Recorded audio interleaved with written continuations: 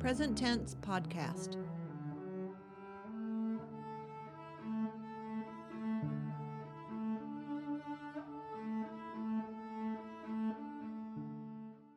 Welcome to episode 9 of the Present Tense series, The Fight for Alabama's Last Wild Places. I'm Ann Markham Bailey, the host and producer of Present Tense.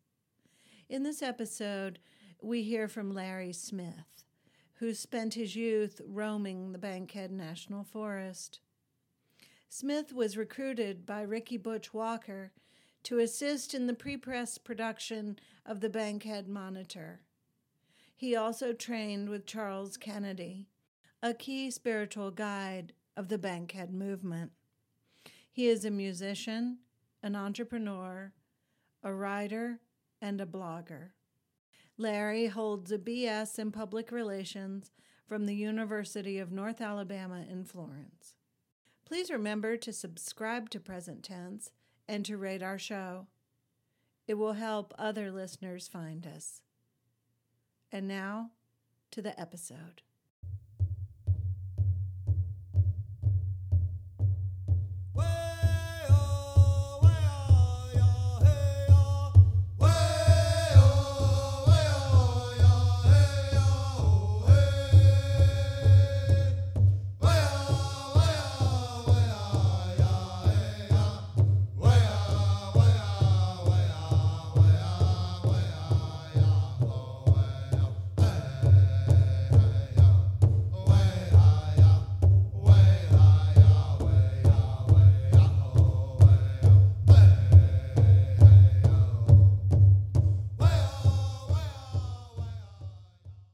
Yeah, 91. I think that I came on the scene 91 or 92 or something like that. Mm-hmm.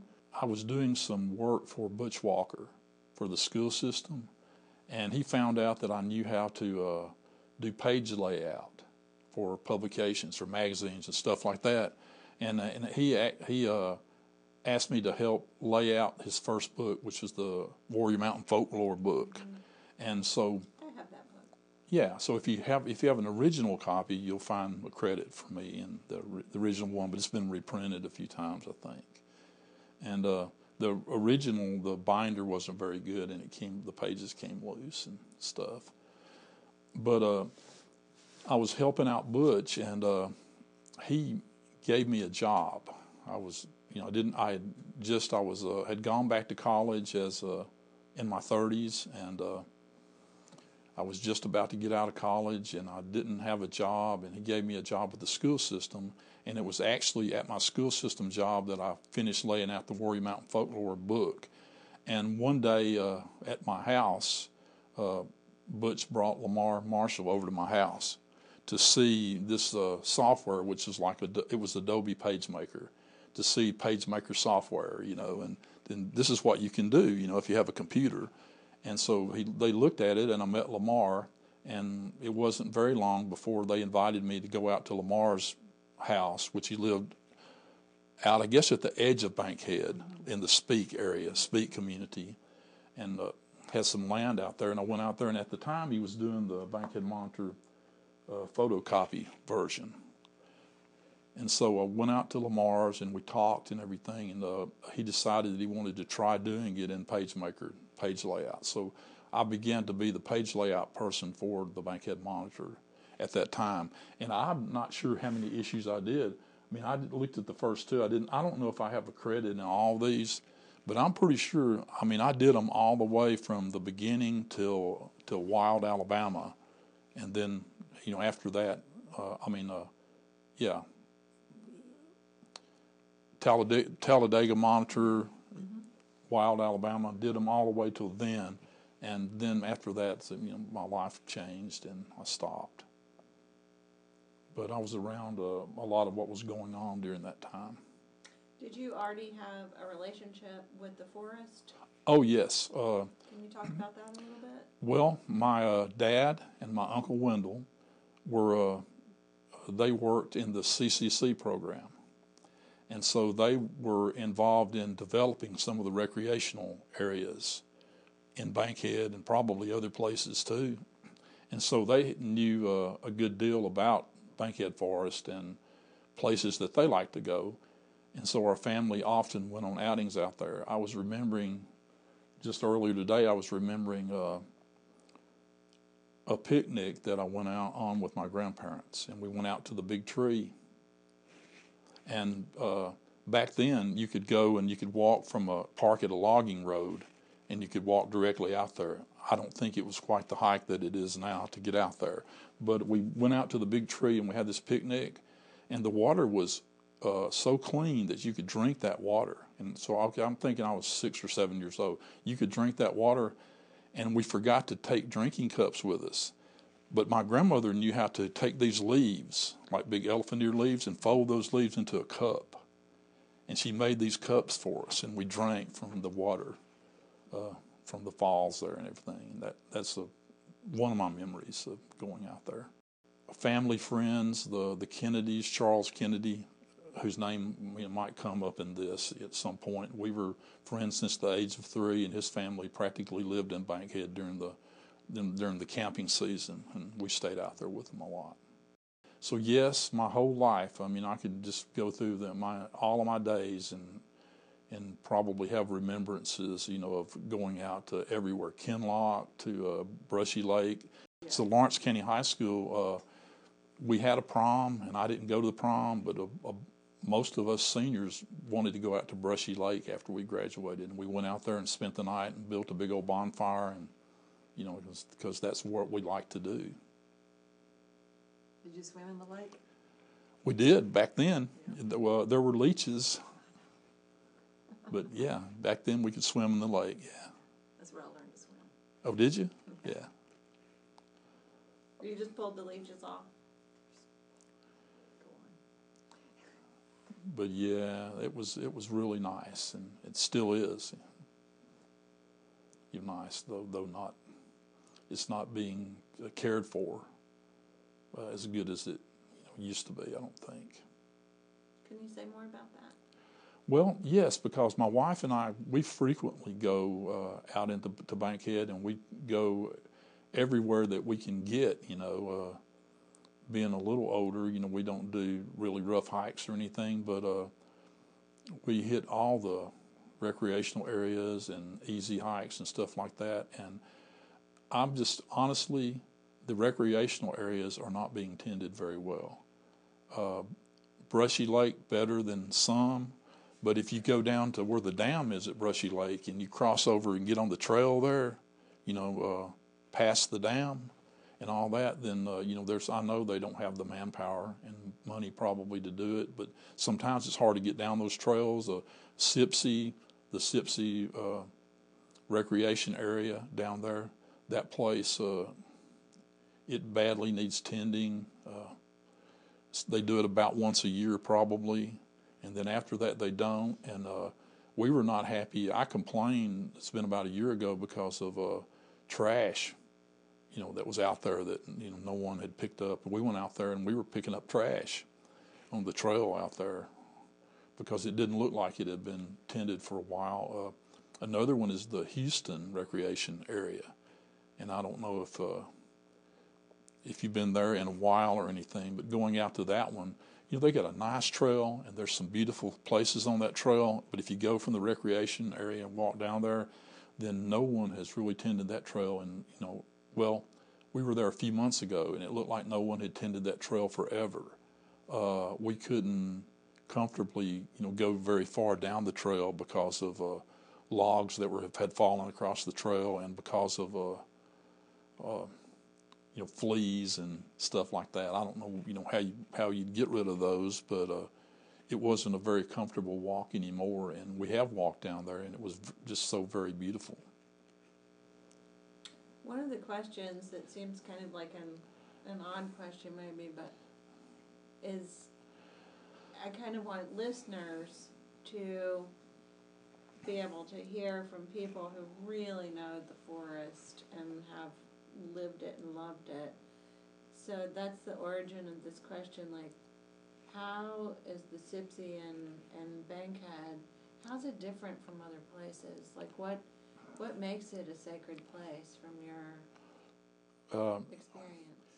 it's sacred in a lot of aspects, but what makes it different, I think, compared to other places is the diversity of plant life and of insect life and possibly of animal life there, but just the diversity of the plant life is incredible. But it's intimate, it's approachable, it's close. If you go to the Grand Canyon, you know, it's really beautiful and you can see it, and it's big, it's vast, but you can't really get close to it. It's hard to get really close to it. You can go down in it, but it's still massive, you know, and it's bigger than you are. You can go out here, man, and you can get right up against it. The forest is so approachable, and I think it's spiritual from the standpoint that because of the closeness, the intimacy that you have when you go out there, then you can connect to nature, to the plant life, to the animal life. Everything seems to have a rhythm out there. When we go out there, you can go out there and just sit and be still, and you see the bees and the hummingbirds and, you know, the different insects flying around and stuff like that, and there almost seems like it's timed. It almost seems like a rhythm. There's a unity to it that we have forgotten, and I think that it's important for everyone to try to reconnect with that. You know, we keep our face in a computer screen all day. You know, we're looking at our phones, we're in our cars. It's concrete and steel is all around us. We're watching TV, and you can watch a TV show about a forest, but it's not the same thing as being out there, because you're getting the energy of that place when you go out there, and you're connecting with the Creator. When you go out there, the interference of man, you know, hasn't made a negative impact when you go out there. And so when you go out there, it's like connecting to what you're supposed to be, what we were intended to be, the natural person that we were intended to be, not the person that we've made ourselves somehow through technology and through civilization and culture. Like I read recently that our genetic material is like very similar to trees, which begs the question of, you know, like we are of the same stuff. So we are, and I think you get out of it what is in your heart when you go out there too. I mean, I know that if you go out there in peace, that you can find peace out there. If you go out there with an attitude of bringing hope, you know, like you guys are talking about saving the wildlands and all that, you know, and so if you go out there with the attitude of hope, then I think that that connection that you make when you come out of there, then you will have hope. As an older person nearing retirement, it is very hard for me after years and years of working to be able to chill, to be able to relax, to be able to find peace, because there's always something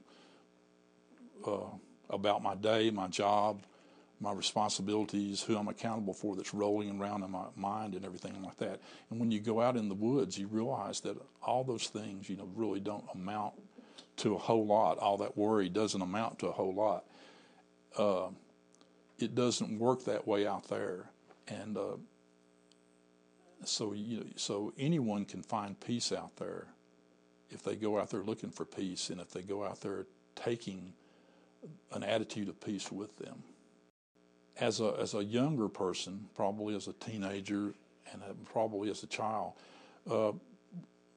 one memory that I have is seeing the endless logging trucks coming down that highway, down Highway 33. I lived on the other side of town down 33, and I'm not sure where they were going. I don't know if the paper mill was there, what destination they were going to at the time, but it was endless. It seemed like as a child that there were just logging truck after logging truck, And sometimes when we went out there, we could see the evidence, of clear cutting, and we certainly saw a lot of logging activity, out there growing up.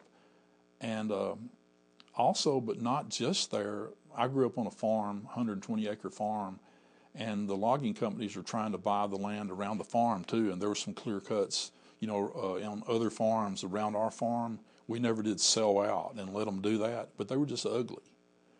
And so I think that was when I became aware that something was wrong happening. That was endless hunger of yeah, industry. yeah, that was happening. That was wrong out there. But then when I began to work with Lamar on the Bankhead Monitor and that project, then I started really.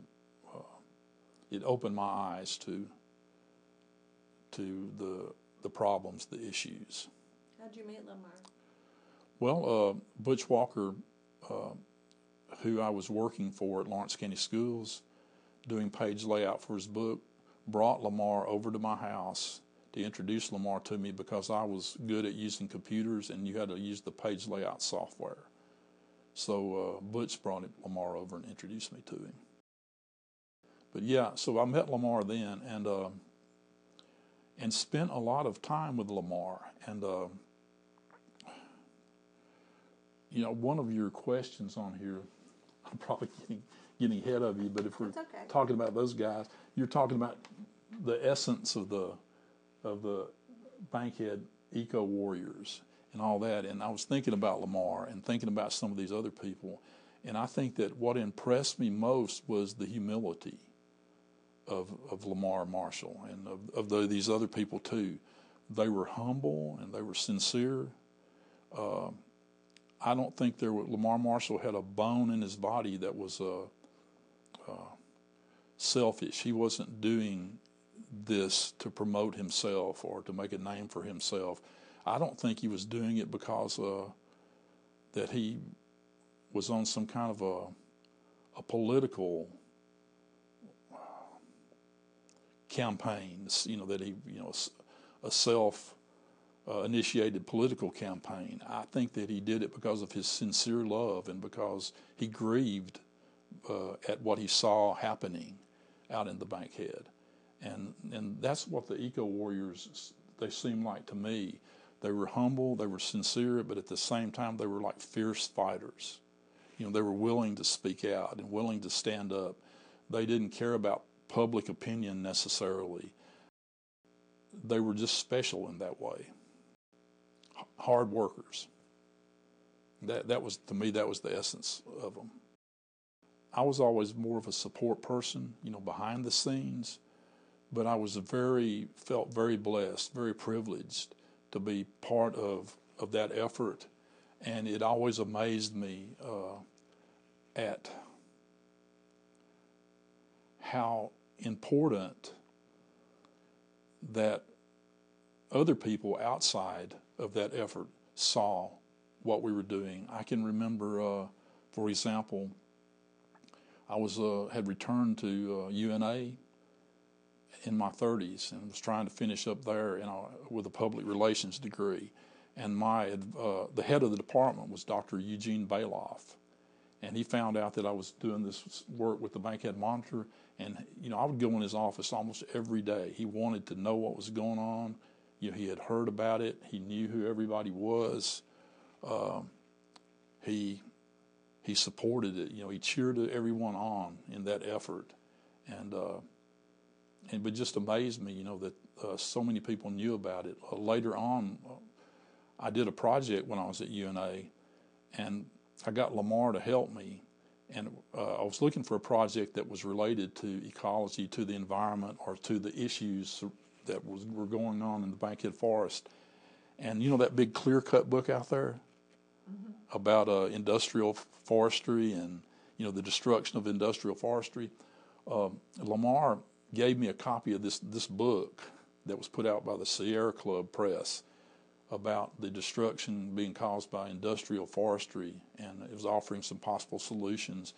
And I decided to make that a project when I was a senior at UNA, And Lamar was able to hook me up with some of the people, with the editor of that book, plus some of the writers that wrote those articles in that book. I mean, he knew those guys. They knew who he was, and he set up interviews for me, and I called him, and had an awesome, project there with that. But it made me realize that that this was bigger than Bankhead Forest, and it was bigger than the Southeast, and it was bigger than North America. It was international, happening everywhere, and it was a huge threat to our very existence, because that's the air we breathe. That's our ecosystem. Without it being healthy, we don't survive. The modern world tries to convince us that, we're more comfortable in our lazy boys and at a shopping mall, but there's something about the wild that feeds us in a different way. Can you talk about your experience or your thoughts about that? Oh, there it is. Yeah, there's the book. Yeah, that's the very book. Well, and I think it's like, just looking at that, and you said this earlier, that there's something about seeing a clear cut that hurts. Yes, it takes your breath away. It's stark, it's ugly. It's really ugly. And I think that's something about the wild that we're made of, that's speaking. Yeah, I think talking about how it feeds us. I think it does it on a lot of different levels. It gives us a chance to see beauty as it was intended to be. For me, for myself, it's a place where I can find peace and rest. There's something that I can identify with out there that I want to connect with more and more and more, that I do want to get fed by. It's no matter what anybody's concept of God is, or religion or anything like that, there's something out there that makes everything work, that drives everything, that's greater than you or me or our thoughts, and that's beyond the comprehension of any human being. And I think that that's the source of art, of literature, of poetry, everything that's lasting. Everything that man creates is lasting. I think that it comes out of this source. And I think that we have forgotten how to connect to that, and we think too much of ourselves and our own abilities and our own intellect and our knowledge and our skill. We think way too much of it. Bees and ants, they're very skilled, I guess, at what they do, but they don't really have a lot of training. They're just born that way. I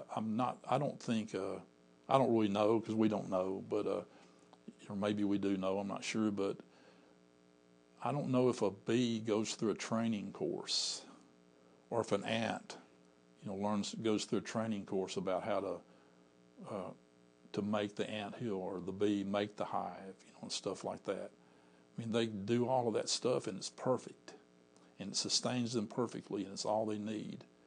But we try to analyze everything, and we try to micromanage everything, and we want to put our stamp, our name on everything, rather than just be part of something and connect to something that's bigger than we are. So for me, that's the way the woods feed me out there. Is it humbles me. It makes me realize that it's that life and existence and nature is much greater than my ability to analyze it and think it out. And I hope that in my life, being older, that I can learn to let go more and just try to be one with it and be part of it, because it does feed anyone who goes out there and tries to get that. Nature wants to, we're part of it, and it wants us to become unified with it. It wants us to go out there and to let everything go and to allow ourselves to be wild again. And I believe that's where like true peace really is letting everything go and just blending in, and becoming part of everything around us, rather than trying to be self-contained and trying to be an individual cut off from everything. We can change. We can change the way our mind works and the reliance we have on ourselves. All the time, I've gone through life in my 60s feeling like I was out of control of everything. Even though I have a good life and, a good job and all this, but there's never any moment that I feel in control. The whole thing could tumble down and, I could fall down at any time and be, out there homeless or whatever, or something like that. Out in the wild, out in nature, survival is a concern, I'm sure, for everything in nature. But I don't think that there's not any stress out there. We think that we're above, we're higher than everything. And I don't really know of any religion that teaches that. I think it's just a misconception or a misinterpretation if anyone ever thinks that. And I think, to me, it's wonderful to be able to identify back with that. In the Bible, in Romans chapter 1, it says, that the evidence of God is in nature, is in everything in the universe, but we fail to recognize it and acknowledge it. And and I think that's just very, very so true that we don't. Everything out there, everything, whether it's living or whether it seems to not be living to us, it has a spirit of some kind. There's an energy, I guess, about it is what I would call it. Everything's got that, and we got it, and we're not any different than anything out there. Whether it be a rock or a tree, we all have a right to live and to be happy and to be fulfilled and to be able to live out our lifespan and accomplish what was meant for us to accomplish. Everything has its place. Without a healthy ecosystem, then we're not going to survive, I don't think. What are we going to do? If all that falls down, we don't have it, how long would we last, even with all of our knowledge? We'd have to try to go to another planet or something, and have another chance to ravage another planet. But it's probably not likely to happen in my lifetime. It also just seems to me like it's such a different way to live when you really care about and love things. Like, instead of saying, oh, who cares about those fish? Yeah. But rather, if you relate to the everything, like when you were talking about everything has some kind of energy or spirit, and you live from that point of view, it's such a different life. You're just constantly, you are recognizing, and that spirit is alive in you. Yeah. So as you move along, you're like, have all of this relationship. You're in deep relationship, which is deeply satisfying. It is, and we need to show that way to other people, to teach people that, as well, to help people to connect, to respect nature, to respect anything that you don't understand, or anything, not to try to dominate or to conquer something. And that's the main problem, is and that's, domination. Yeah. But just being respectful. I don't know, it just seems like that, now, we've gotten just way far away from that. It's not even close. But I will say this, there's a lot of people going out into the woods now, out into Bankhead, into the other people, other areas around here. I know we know a lot of people that never did it before, and who now are out exploring, and they're out hiking, and they're taking pictures, and they want to take pictures of the waterfalls, and hopefully they'll respect that and take care of it. But there's lots of people going out there, and it gives me hope that everyone is getting fed when they go out there, like you said, that they're getting fed when they go out there, and that it'll help us and make us change, for the better. And wasn't that the strategy when y'all started working on the Bankhead Monitor, was to bring people together, different types of people? Yes. Who had a shared love for being out of doors. Absolutely, and that makes me think of the Native American population, and around here, and I think that now I may be wrong, Janice. If you think I am, because I don't want her, she may broadcast something and I'll be completely wrong. But this is just my observation. Growing up, is that people tried to, if you had a Native American heritage, then you really didn't talk about it that much, and you really weren't that proud of it. And when this effort began, probably side by side with this, but an effort also began to be made, though, to try to help people to get in touch with their heritage more so, whether it be Native American or whether it be just like my family. My family came from the Carolinas. They came from England and Ireland. They came down through the Carolinas into Georgia. They came in the Bankhead Forest, and they were out there, and then they came on down here in Moulton, and started farming. And, so our roots are out there, and especially these Native Americans. But back in that time, the Bankhead Monitor time, Butch Walker, Bobby Gillespie, some of those guys began making an effort to put Native Americans in touch with their heritage, and to put them in touch with those woods again, to help them to get to know about it, to get to know about the issues. It reminds me of Indian Team Hollow, and you've probably heard this story a few times, but Charles Kennedy, talking about him, I introduced Charles Kennedy to Bobby Gillespie. Charles lived in Texas, and we were friends since we were the age of 3, and so Charles visited me frequently, and I introduced him to Bobby Gillespie. And it wasn't very long after that Bobby had Charles come down to do sweat lodge ceremonies out at Indian Team Hollow. How important Bankhead Forest was to people who were of Native American descendants here. That changed everything and started bringing people together, just like you were saying. What was going on here with the Bankhead Monitor brought people together that started rooting for the cause. It brought attention to the other side of it, which was the Forest Service side.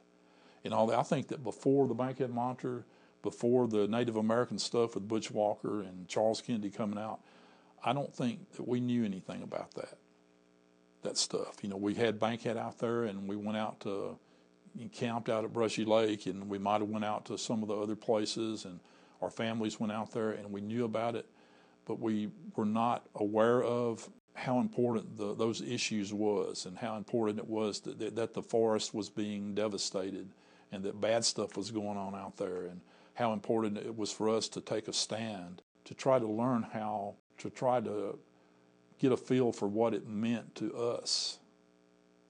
What does the Bankhead Forest mean to me in my life? Well, my ancestors on both sides came through the forest, and they lived out there, and my dad and my uncle worked for CCC, and they helped build that stuff like the dam out at Brushy and all that. I don't want to see anything bad happen to that.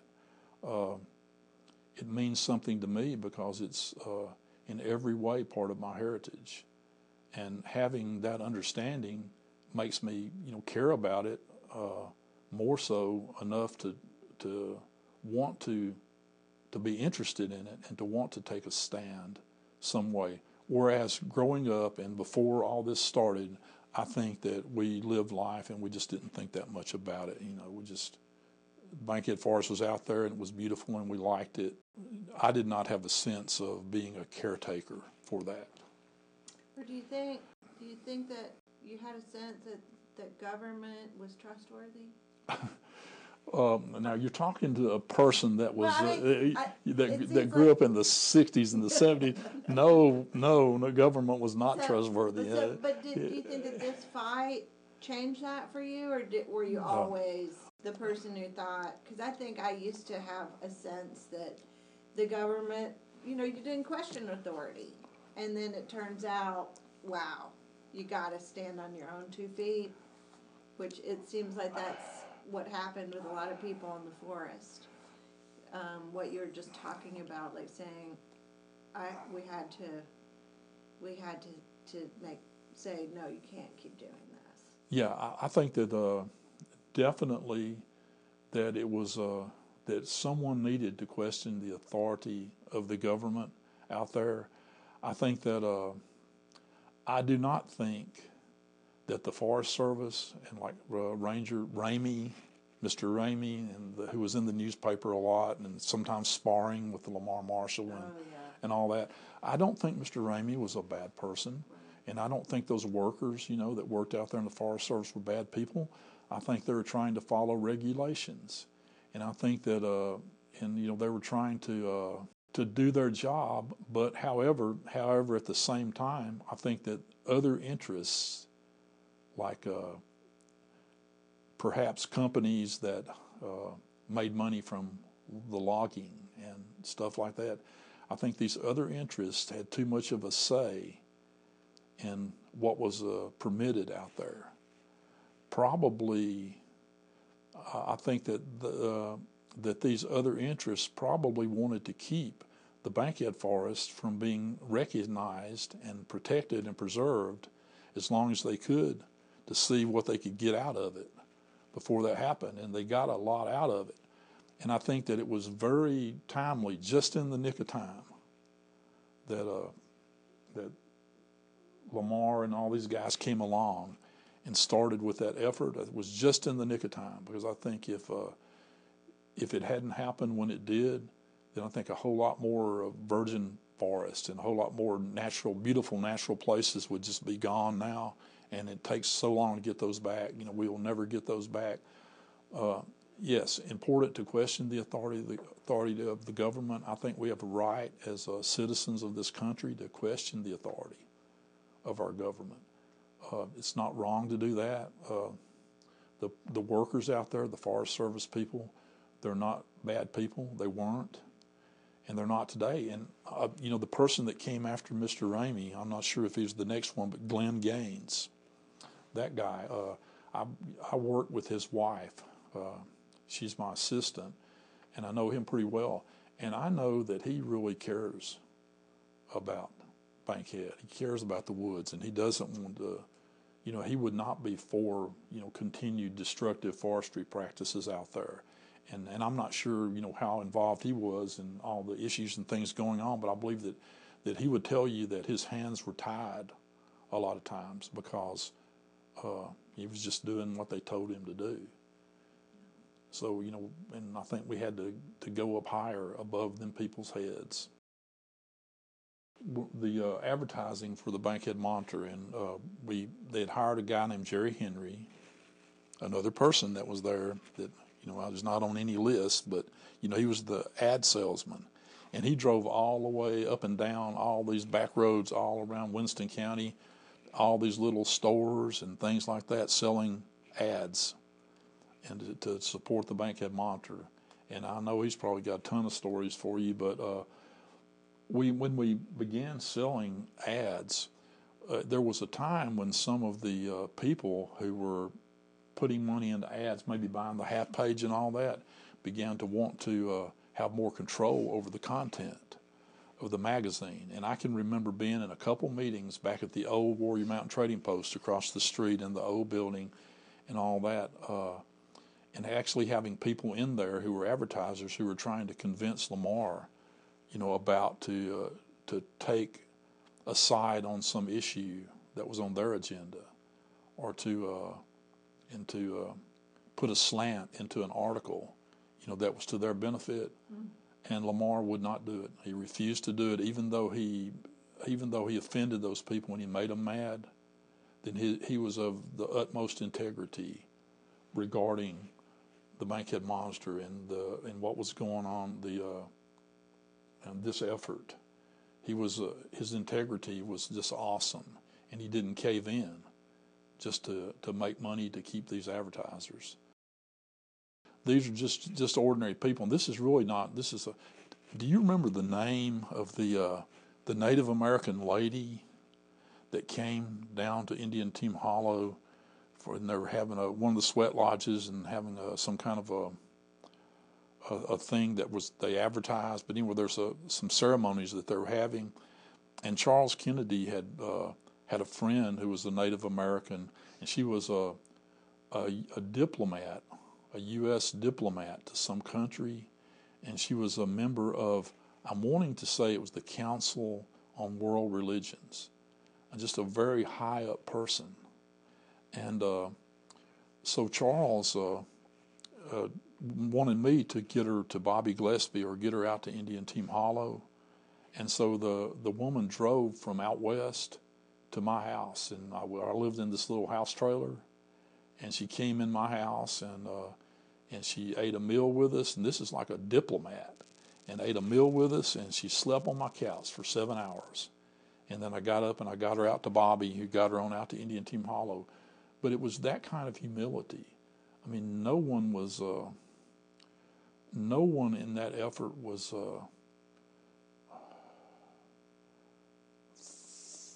thought more of themselves. Everyone considered themselves to be equal or to be lower than everyone else in that effort. And to me, that's an example of what I think is the essence of the Eco Warriors.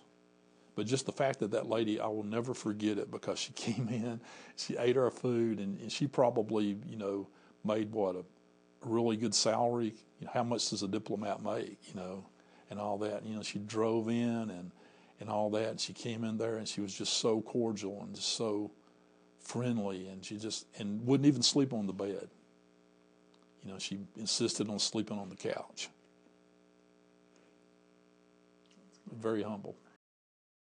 I was trying to think of who is larger than life, of all the Eco Warriors, of all these key players in this, who was larger than life. And when I got to thinking about it was really no one. No one was larger than life. They were just people that really cared and who really felt grieved because of what was going on out there, grieved enough to take a stand. My wife and I, we stay out in the woods as much as we can. We're out there all the time. We tell all our friends.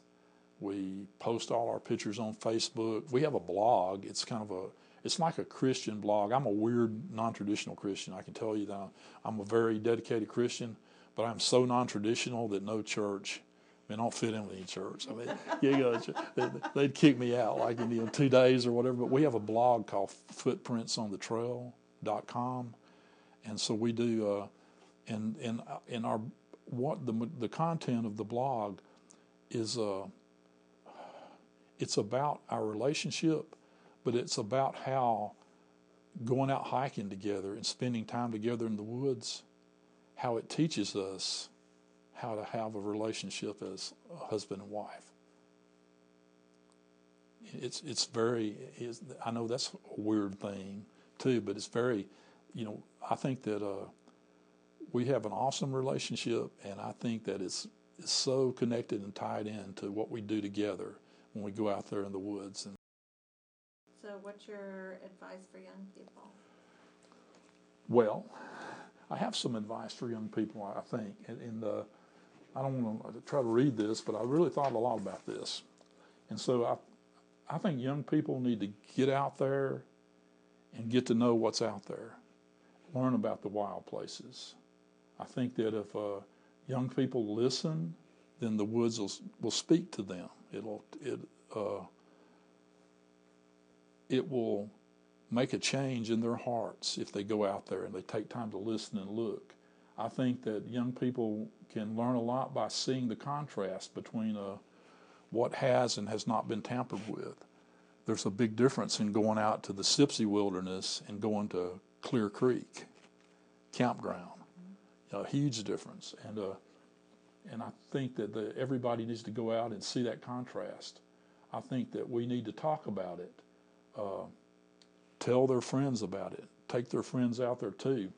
Be a patron, not just politically or through donations, but be a patron by becoming part of the lovers of the forest. And I see people on people's Facebook, like I'm a tree hugger and stuff like that. Try being a tree hugger sometime, because that's not a bad thing. There's peace and contentment in that. I think that today that young people have every reason to be disillusioned. They have every reason to be angry. When I was a young man, I had hope that when I got out of high school, I didn't even have to go to college. You could probably get a job at the factory when you got out of high school. But I had the hope that I could get a job. I was like a kind of a hippie type person, and I really believed in the peace movement. I believed that someday we could learn how to live together in peace, and we could learn how to love each other. And it just didn't seem to happen like that. And so we were hopeful, but then the generation or two after me, those people were they were reckless. I remember as a musician, a generation or two when I was getting a little older, the young people were doing reckless things, like things that were dangerous and would get you killed and stuff, like getting drunk and driving 100 miles an hour, or going up and seeing if you could swim in the water tower, or whatever. People seem reckless, but then the reckless nature of the generations, to me, seemed to turn into anger.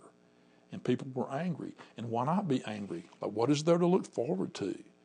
Our environment, is hopefully getting better, but we have environmental concerns. We have problems with people getting jobs. Even having a college education does not guarantee you a job anymore. Relationships, everything going over to social media, and relationships are online now, and they're not person to person anymore, and just all these things have changed. And it seems to me that it's so easy to become disillusioned when you're young and you're trying to look ahead to see what your future might be. And so I understand that, but there is hope for a good life, and I think that that hope, part of that hope becoming a reality of something good in the future, that saving the wild places is a huge part of it, a big part of it. I think that if we keep on trusting technology, and then someday we're going to be just what we see or read about in science fiction books a long time ago. And, I think we're going to be weak, and we're going to rely on technology to survive, and our bodies are going to be weak, our minds. Think about it now. I mean, like, calculators are a good thing, but who has to know math anymore? To really know math. How many people, young people, do you know now that would read a whole book, a 1,000-page book or something like that? I'm sure there's some readers and all, but I know that my stepkids, for instance, they're used to 30-second sound bites, or something that's no more than a minute, or they want to watch the movie, they don't want to read the book. Like if you read the book, you got to use your imagination to build that world, and you make that world, and that's something that you're creating, and that's really it's improving your thinking skills and doing a lot of good things for your brain to be able to use your imagination that way. We don't have to do it anymore. Somebody puts it in a movie, and they interpret the whole thing for us, and you just watch the movie. You don't have to read the book. I think it's the same thing going out in the woods as it is actually reading a book, the same thing. So my advice to people is to get out there, be part of it, see what it's about, to spend time in the woods. Let what's out there that is greater than any human being is, let that, whatever that is that's out there, begin the healing process. I think there's healing in the woods and healing in the wild places. Healing of all kinds. Healing for the body, and in particular healing for the mind, and the getting rid of stress. Understanding that there's a unity with everything, that everything that's living, that's alive, that we're related to it together, and that we're all in this together. We're all in it. We're in it with the bees, and we're in it with the ants, and we're in it with the trees.